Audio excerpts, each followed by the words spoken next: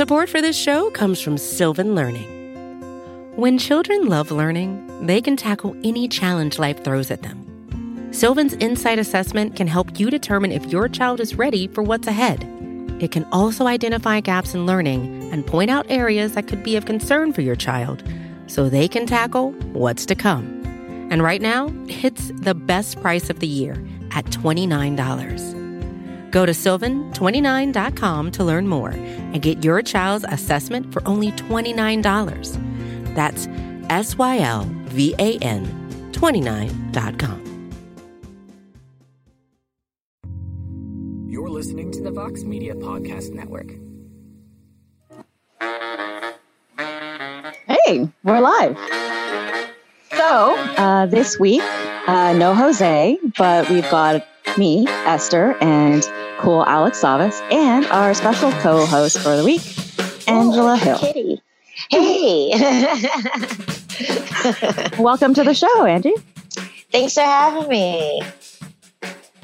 So, first, before we get into all of the things, how was your weekend? It's all right. It was fun. I don't know. It was a really long week. And then it felt good to finally get the fight over with and move on to the next thing, I think. But yeah, I'm still pissed. Of course I'm pissed. Even though this fight was a lot closer than the last one, I just feel so screwed over and over again by the judges. Like, if you look at my last 5 losses, 4 of those losses could have or should have gone my way. So it's just crazy to me to just keep racking up these fucking L's over and over again. It's just so annoying. So, but I think after a day of sulking, I've felt a lot better, and just seeing my teammates and my coaches and just brainstorming with them on how to get closer to finishing fights and how to even just be more convincing in the final round, just to convince the judges better. Because my last 2 fights, like, even though I did more work, I guess I wasn't convincing enough. Obviously, I wasn't convincing enough. That's why they scored it for the other girls. So I need to, when I punch, like, give them action sounds and, bam, zing, do stuff like that. And I don't know, just switch things up a little bit more, not just rely so heavily on my boxing. So, yeah. On to the next one. How's your weekend? My weekend was okay. But I just wanted to reiterate for anyone who's joining the show now. This week, Jose is actually traveling to Woodley versus Covington. Oh. So we have a all ladies cast of the A side. Our usual co-host, Alex Savas. And myself filling in for Jose, and I should have put a cool accent over my name or something so that I could be a little more like Jose. We're live, pal. We have to say it. We're live, pal. Yeah, I should have said that. And then we've got Angie. So I actually just wanted to ask you a quick question about your house renovation. Before we get started into the fan questions, how's that going? Because it looks very involved. Yeah, the house we bought, I live in San Diego and everything's super expensive here. So we were actually able to find something that was under 500 after we went and saw how much work the place needed. Like, the house that we bought, the guy who lived there, he died in the house. So it's an estate. What do you call it? It was an estate sale or whatever. Or no, somebody sold the estate. I forget what it's called, but it's a term when the owner dies and there's no one to pass the house down to. So they were able to sell it in his honor or whatever. So in his memory. So we were able to go to this house and check it out. And the guy who lived there, he hadn't updated it since it was built. So all the power sockets only had 2 prongs. They didn't have 3. So, wow. so it was like crazy stuff like that. So we've just been renovating it for about 2 months. And now that my fight's over, I can actually go in there and do stuff myself. Like I pulled my bicep, like pulling up carpet. Oh no. One day, be like 2 weeks before my fight, I was like, fuck, I need to stop fucking around with this house. So I'm happy that I can finally, afford to injure myself while I renovate my house. And yeah, it's fun. It's nice. It's therapeutic. And I feel more proud of myself when I do it myself as opposed to just paying someone to do it. So yeah, it's been a fun little project so far. Are you watching YouTube tutorials, or how do you even know how to go about renovating a house? I don't know. Like I start yanking at stuff, and then like anything I want to get rid of. Like the whole place was covered in carpet, but if you pulled the carpet up, it was beautiful hardwood floor underneath. So that was the first thing we did ourselves: was yank up all the carpet and pull the nails out of the hardwood and try to preserve the hardwood as much as possible. But then we watched a few tutorials on how to like finish the hardwood and wax it and sand it, and we're like, we're gonna pay someone to do that. So I can do the easy stuff like painting. I can handle taping off the edges and painting stuff and not getting paint everywhere. I can handle that. I try to stick to the easy ones. Yeah. That sounds like fun. Yeah, it's been pretty fun. Yeah. And so now you are a homeowner. Yeah. Do you feel more like an adult? Oh, yes. I read newspapers now with my coffee. Yeah, I feel more like a responsible adult. I feel more like a citizen, I guess, now that I have property and not renting. I'm still in my rental right now, though. Like, it's not ready to move in yet, so it hasn't really hit home yet that I'm a homeowner. But as soon as we get in there, like that's the one thing I was dreaming about my entire fight camp was just sitting on the porch.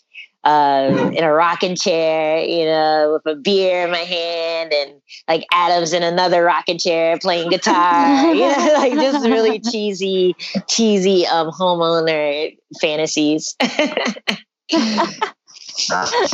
Well, so the A-Side is like a live chat show, and we take fan questions from both our website and, well, actually from lots of sources, from all the social medias where people submit questions on Twitter, wherever, and also from YouTube. So why don't we get a question up and start answering some questions?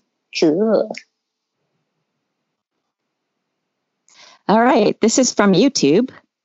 And we have Kuning says, Kimuras are quite rare nowadays, right? So can we make conclusion that nut shots are a good setup for those such things? Oh, man.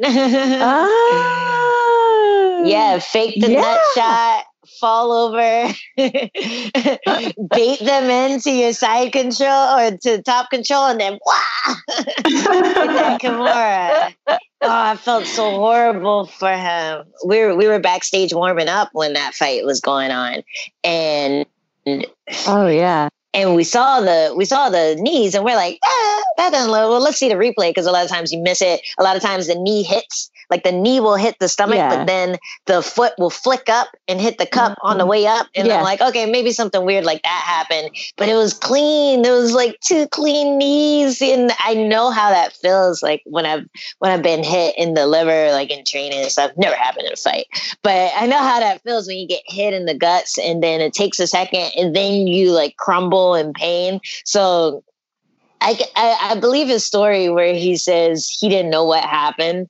He just felt pain, and like guys have told me that you feel it in the groin as well. I wouldn't know, but, but yeah, that was horrible. Excuse me, I got a thing in my throat. Yeah, I think Dan Step Over the Athletic tweeted chesticles.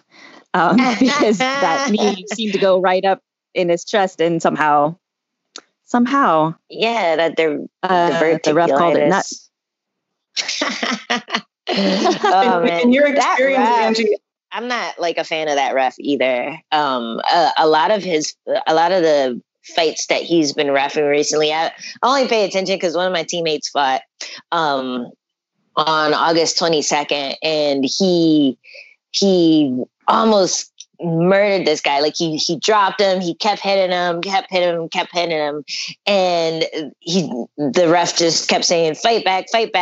And my teammate Dwight Grant, he gassed himself out trying to knock this guy out, and he survived. Mm-hmm. But then when the tables turned, because he was so gassed, the guy got up and just swung as hard as he could, dropped Dwight a couple times, but like it still looked like he was in the fight. And so I always felt like that ref, like he'll like kind of pick a side, and then he'll give one side a long time to recover, but he won't give the other side the same benefit of the doubt. So after that fight, I've been paying attention. Every time I see him reffing, I'm like, and then he just totally screwed up with this fight. Like I don't know if you're allowed to look at the replay as a referee, but that definitely should have been brought to his attention, the fact that it wasn't a nut shot. Like, I don't know, it's kind of weird one. In your experience, like what chance do you think Rodriguez has as overturning this loss? Do you see that happening for him? If anyone has a chance, it's him. Like, I remember when, who was it?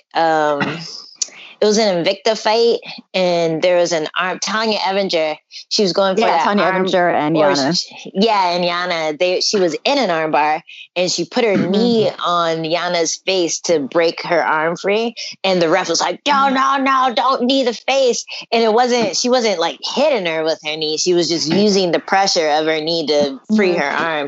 And then when she stopped doing that, she got armbarred immediately after.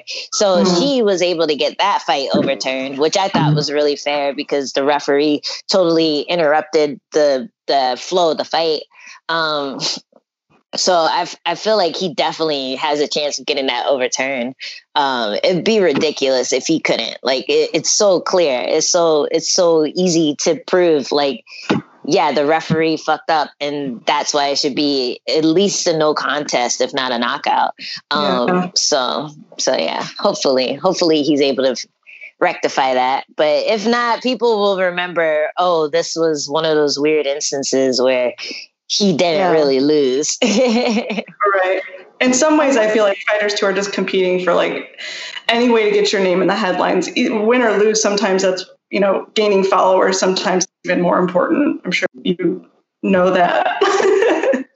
Yeah, I don't even care about losing anymore. It's like fucking, like nobody cares about like my record anymore. But I do think that it makes a big difference when you don't have that many losses on your record. Like, imagine if that guy was undefeated and then that was his whole shtick. Like, I'm undefeated, I have all these knockouts, and then you take that away from him. That's a big selling point for him. So I don't remember what his record is, but I don't think he has like maybe 2 losses or 3 losses. Like, it sucks. It sucks to do that because that's your permanent record. And anytime you get a loss, that's you getting part of your, I guess, not marketability, but that's your stock going down. You know what I mean? So, not in the short term, but in the long term, when people don't remember, oh yeah, that guy didn't lose that fight.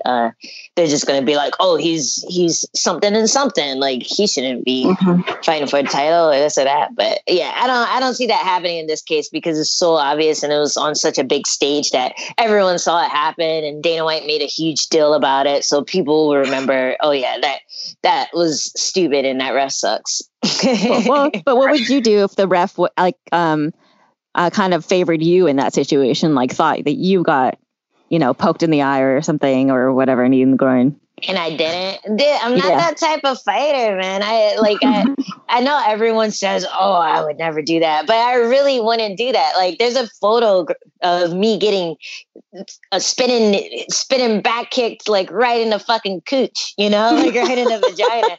There's a photograph of that, and I still think back, like, man, that was a close fight. Maybe I should have milked it. Maybe I should have acted like it hurt me, so like they at least knew that when I fell over, it was a groin shot, so they shouldn't count it on the scorecards or something. Like, maybe if I get a replay, they're not gonna be like, "Oh, she got knocked over." Like, they'll be like, "Oh, she got hit in the crotch." Like, that sucks. Give her a second, and then I could have gone back and won the round. But yeah, I've just never been like that. In the heat of the moment, I never milk the fouls or act like something happened that it didn't. I guess I'm just so honorable and so respectful of my So we got a question from the YouTube comments related to this. And Angie, you probably might be more poised to answer this, but Captain Sexman would like to know, nuts. Even though groin strikes are illegal for both men and women, why does it seem like only the men get groin struck? I think we have a smaller target. Yeah. For like where I would say really it's a smaller target. Yeah. Like, I we don't have something hanging off. Yeah. We have protection. Like, you gotta get up in there. Like, it has to be like right at the right moment where it's like whoop and then boom, Yeah. It's less likely that we're gonna get a stray toe, like Angie was saying earlier. Sometimes it's not even the knee or whatever. You knee someone and the bottom of their foot flicks up and hits the cup or something. Mm-hmm. That's not an issue.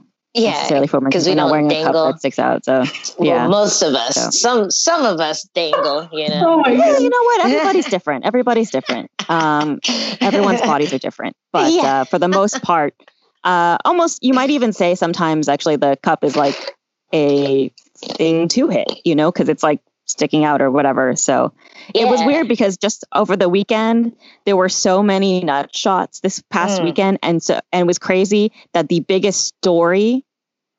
We lost Angie for a second there. Oh, not sure. Oh, there we. Okay, the biggest story this weekend was a nut shot that didn't actually happen. Whereas on, did we get her back? Can you guys hear me?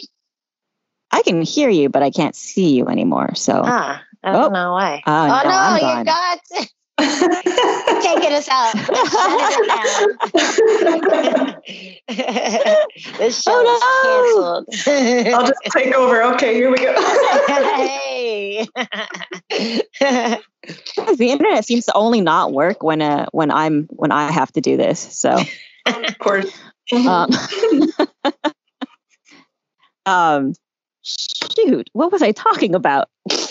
Nut so the biggest story of the weekend was a nut shot that wasn't actually nut shot.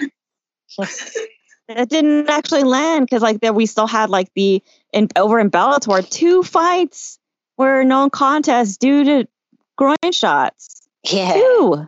Dang. I only saw the one. I saw the one where it was the guy that I always forget his name, but the guy who beat Wonder Boy. Oh, Raymond Daniels with the spinning back kick. Oh my God, that was so sad. Yes, Raymond Daniels. He's dope, so man. Painful.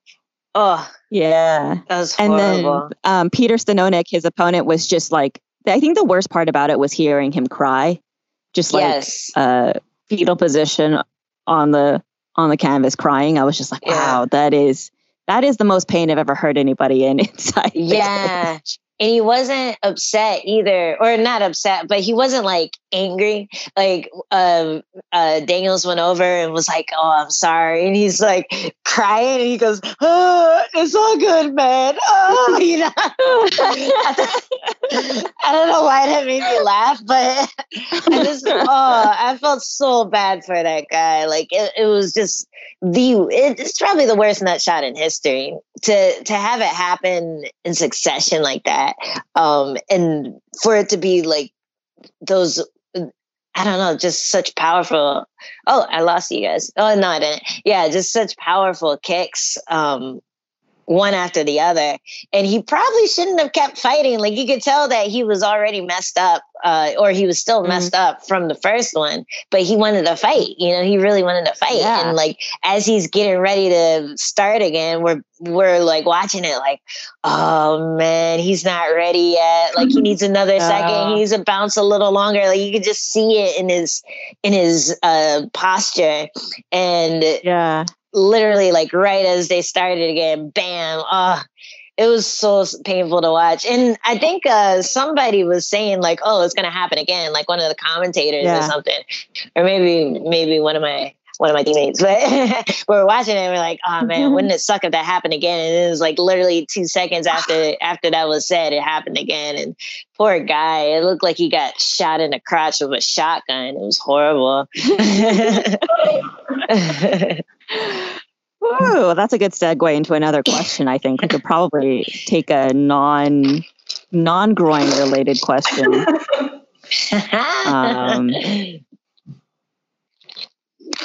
Nick Lolo Dice or Lolo Dice? Not sure, but says, I'm pretty sure that for Angie, you do a great job on the analyst panel. I look forward to seeing you on it more. What's been the hardest part of analyzing and talking about fights? Oh man.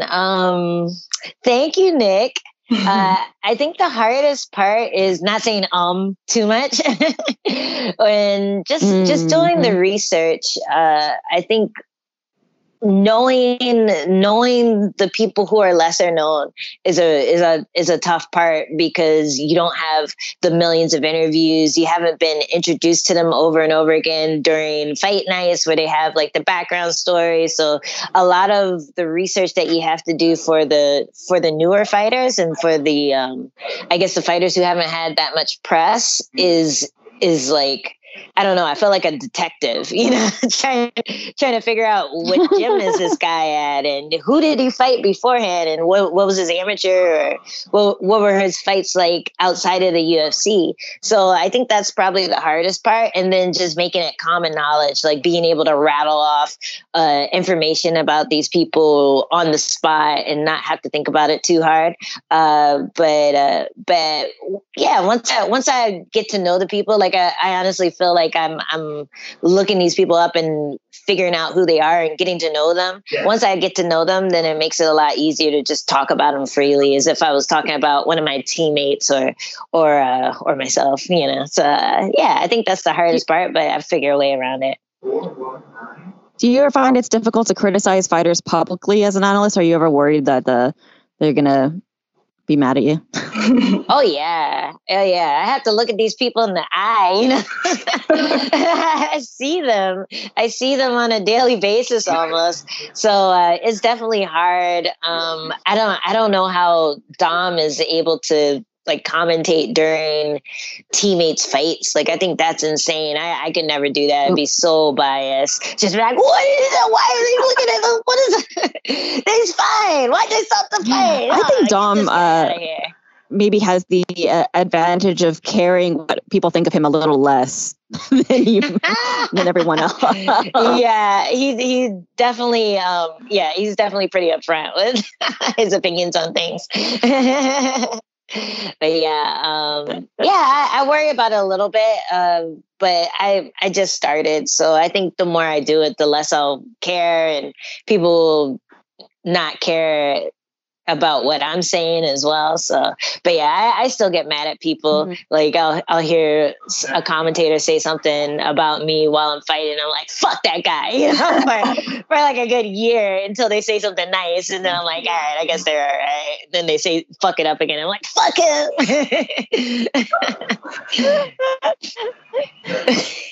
It's all about balance.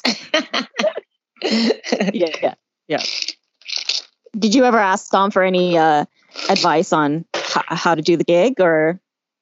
Yeah, when I first told him about it, he gave me his little pointers on what to do, or not what to do, but on I guess the steps that he usually takes when he's looking at fights, like just research is the main thing. Research, make sure you know what you're talking about.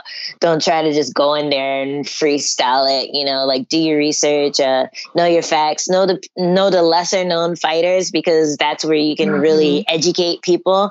And and I've heard this from a lot of people, but Dom as well. Just giving them information that as an analyst you wouldn't have, but as a fighter you would have. So if I know something about like, recovering from injuries, or something about like working with certain teammates that person knows, or if I actually train with that person, all of that is insider information that they bring me in specifically for, because I'm a fighter. So I have to remember, I didn't go to journalism school. I'm not there to be like an analyst. I'm there to be the fighter perspective. So ham that up a bit. And that always helps, because then I'm like, it lets me relax a little bit. I feel less like I'm pretending to know what I'm doing. I'm just talking like a fighter. Okay, that makes a lot more sense. Yeah.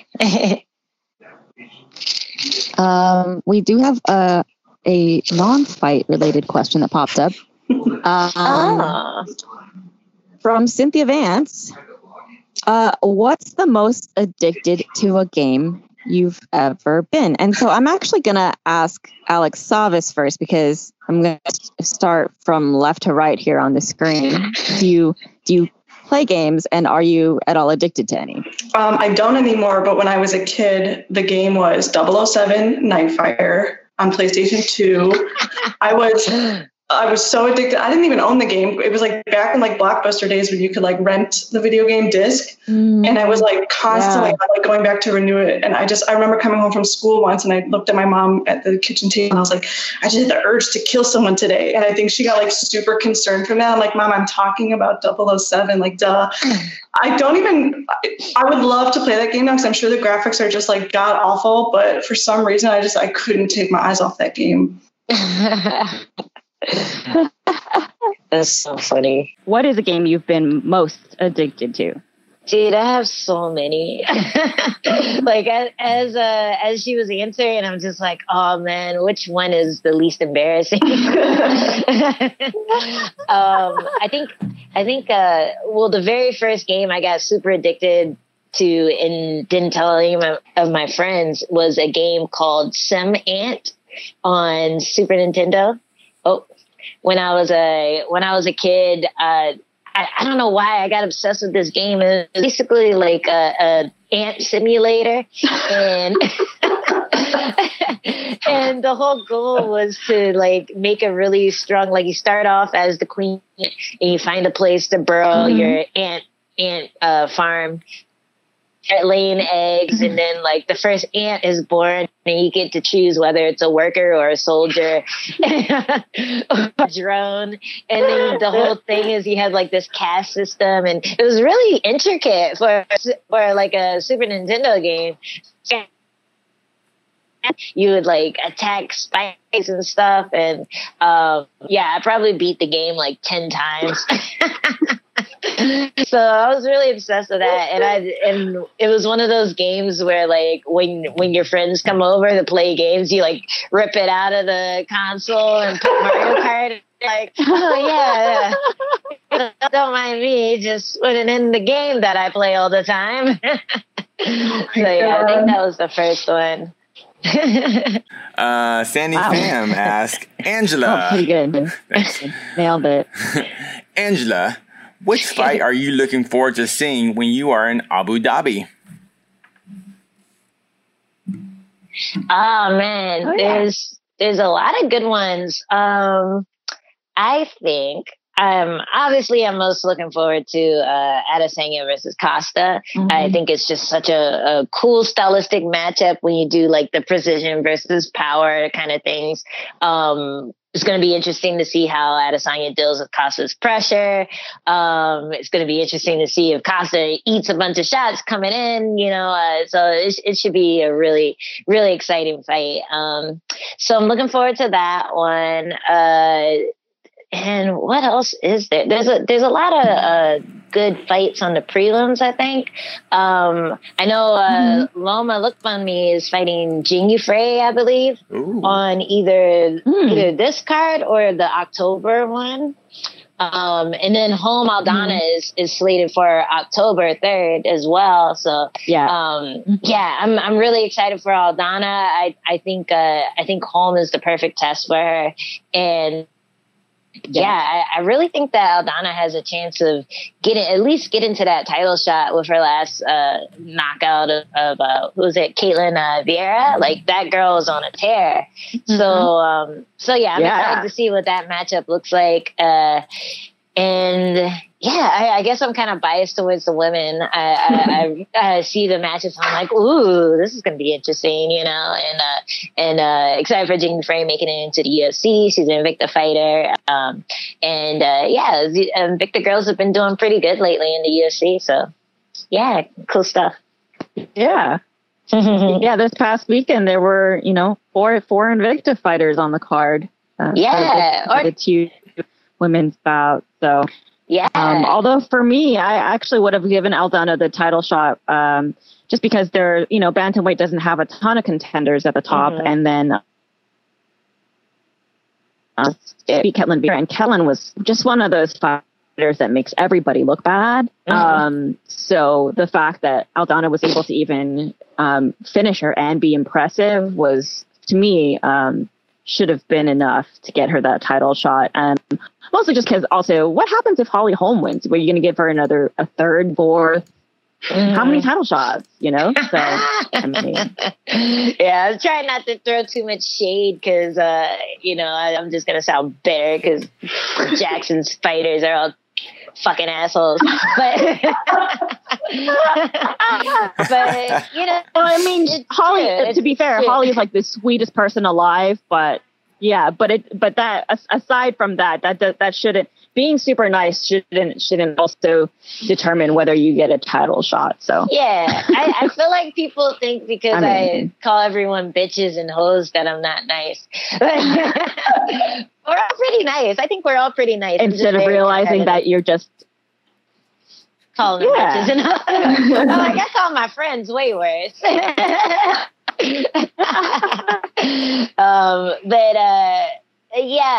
I think just her style of fighting is not fun to look at, and I think, but I also think that it's good to know how to fight that style, because let's say Aldana does get the title shot and she wins, and then her first match is against Holly Holm, and if she can't get past that type of person who is just so good at playing the game and so good at like just smothering people and then picking their shots and getting in and out, if you can't deal with that, then she's gonna lose that title. And once you get the title shot, I feel like it's really hard to get another one after you lose it. Like, you can have like an immediate rematch, but if that doesn't happen, like look at Joanna, she got her rematch or she got her title shot, and now that she doesn't, how long is it going to take for her to get back in title contention? Just because people are like, oh, you already had the title, we want to see somebody else. Like, get out of here, you're old news. So I think it's good to go in there fully prepared for anything, and the more you fight, the more that's going to happen. So I think Aldana should do all right against Holly. I think it'll be, if anything, a good lesson for her if she isn't able to deal with that. But I think she's ready, and I think if she can deal with Holly's tactics, then it's just going to make her even more ready for the champ. It's for Angela, but did you? I know every fighter gets this question, but I'm still interested in the answer from you. What do you think about no fans versus fans? That the adrenaline, or maybe, I don't know. How is it fighting 25 minutes and just hearing corners and no one yelling "you suck" or "kill him" or whatever? I don't mind it at all. I think if anything, it makes you more in the zone. something. Well, I guess I don't really, it doesn't happen that often to me, but a lot of times if nothing's really happening and you start hearing the woos or you start hearing like people booing, then it can make you get going before you're actually ready, or just do something, do something. It can make you like act impulsively when you shouldn't, you know what I mean? Like it'll make you just like be reckless just because you're like, oh shit, this fight is boring. Let me get a little reckless real quick. And that's always a good time for your opponent to like, you know, capitalize. So I think, I don't know. I really don't mind not having it there. But it's really kind of jarring when you walk out of the cage and no one's there, you know, like it's almost like when you're fighting, you can almost hear the crowd because you've been in there so much with the crowd. So like if I land a big punch, I can hear them go, oh, or maybe it's just like, you know, commentators, or maybe it's like our corners going, bah, you know, after a big strike happens, or, you know, a takedown or something. But when you walk out, it's almost like a surprise, like, oh shit, there's no one here, you know, like you're so in the zone, like from the second you got to the workout room to the moment you're in the cage and fighting, that as soon as like it's all said and done and you look around and there's nobody there, it's kind of anticlimactic. And I think because both of my fights were losses, it was even more anticlimactic because it's like, they're like, okay, get your shit, get out, you know?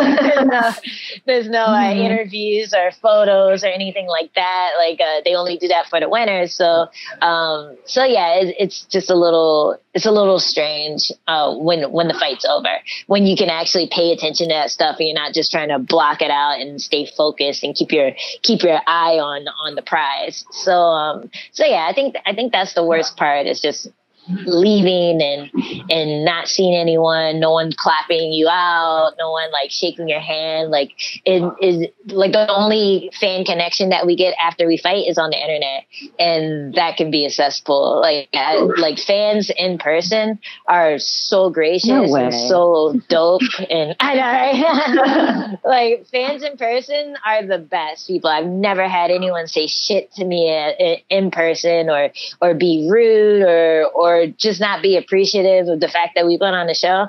But online is like the total opposite. So I just because it makes you appreciate the sport and appreciate the fact that you're putting so much into it, when you see the looks on their faces, when just being able to touch their hand, you know, just they're so excited and they're so happy to take a photo with you, like inappropriate fist pose with you and stuff. I think those interactions really bring home like why it's such a cool thing to be doing. So I do miss that part. But in the fight, like I don't even notice. Question for Angela. A main event is a big deal. What other MMA milestones are you expecting to reach for your legacy? Hey, I still feel like the title fight is within arm's reach. I think the way the strawweight division is right now, the people who are winning and losing a lot, you know, just because a lot of us are very evenly matched. A lot of us are, you know, just good at what we do. But as soon as one person gets like 2 knockouts in a row, 2 finishes in a row, then everyone's saying, oh man, this person should fight for the title. Just even Rebus, you know, she fought Paige VanZant on 125, but I think most people are pretty sure that she's a strawweight contender, you know, just because of her last couple of wins. So I think it's a really, whoever gets those matchups and whoever's able to dominate, I think it's a really quick rise to the top. So that's why I got to get better at finishing, because the finishes, even if I won those decisions, they're still not making me stand out as much as a finisher. Is someone who goes in, they get some knockouts, they get some submissions, like first round, like that's who people end up talking about. So I think just working towards that, working towards being a quick finisher, just a more dangerous fighter. I feel like if I get 2 or 3 finishes in a row, then that's an easy shot right up to the title shot. Is there anything else you want to share before we leave? Is there something? Otherwise, I'm just going to say thank you for calling in and being our co-host for the day. Yeah, thanks for having me. always happy to help. Thank you so much. Yay! Thank you so much to Alex, and thanks to all the fans who stuck with us through some of the technical difficulties we're having.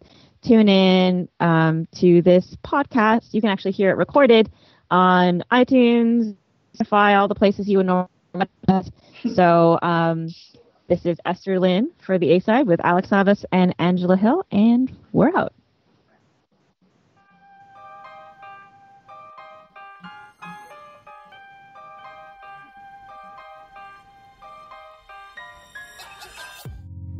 You're listening to the Vox Media Podcast Network.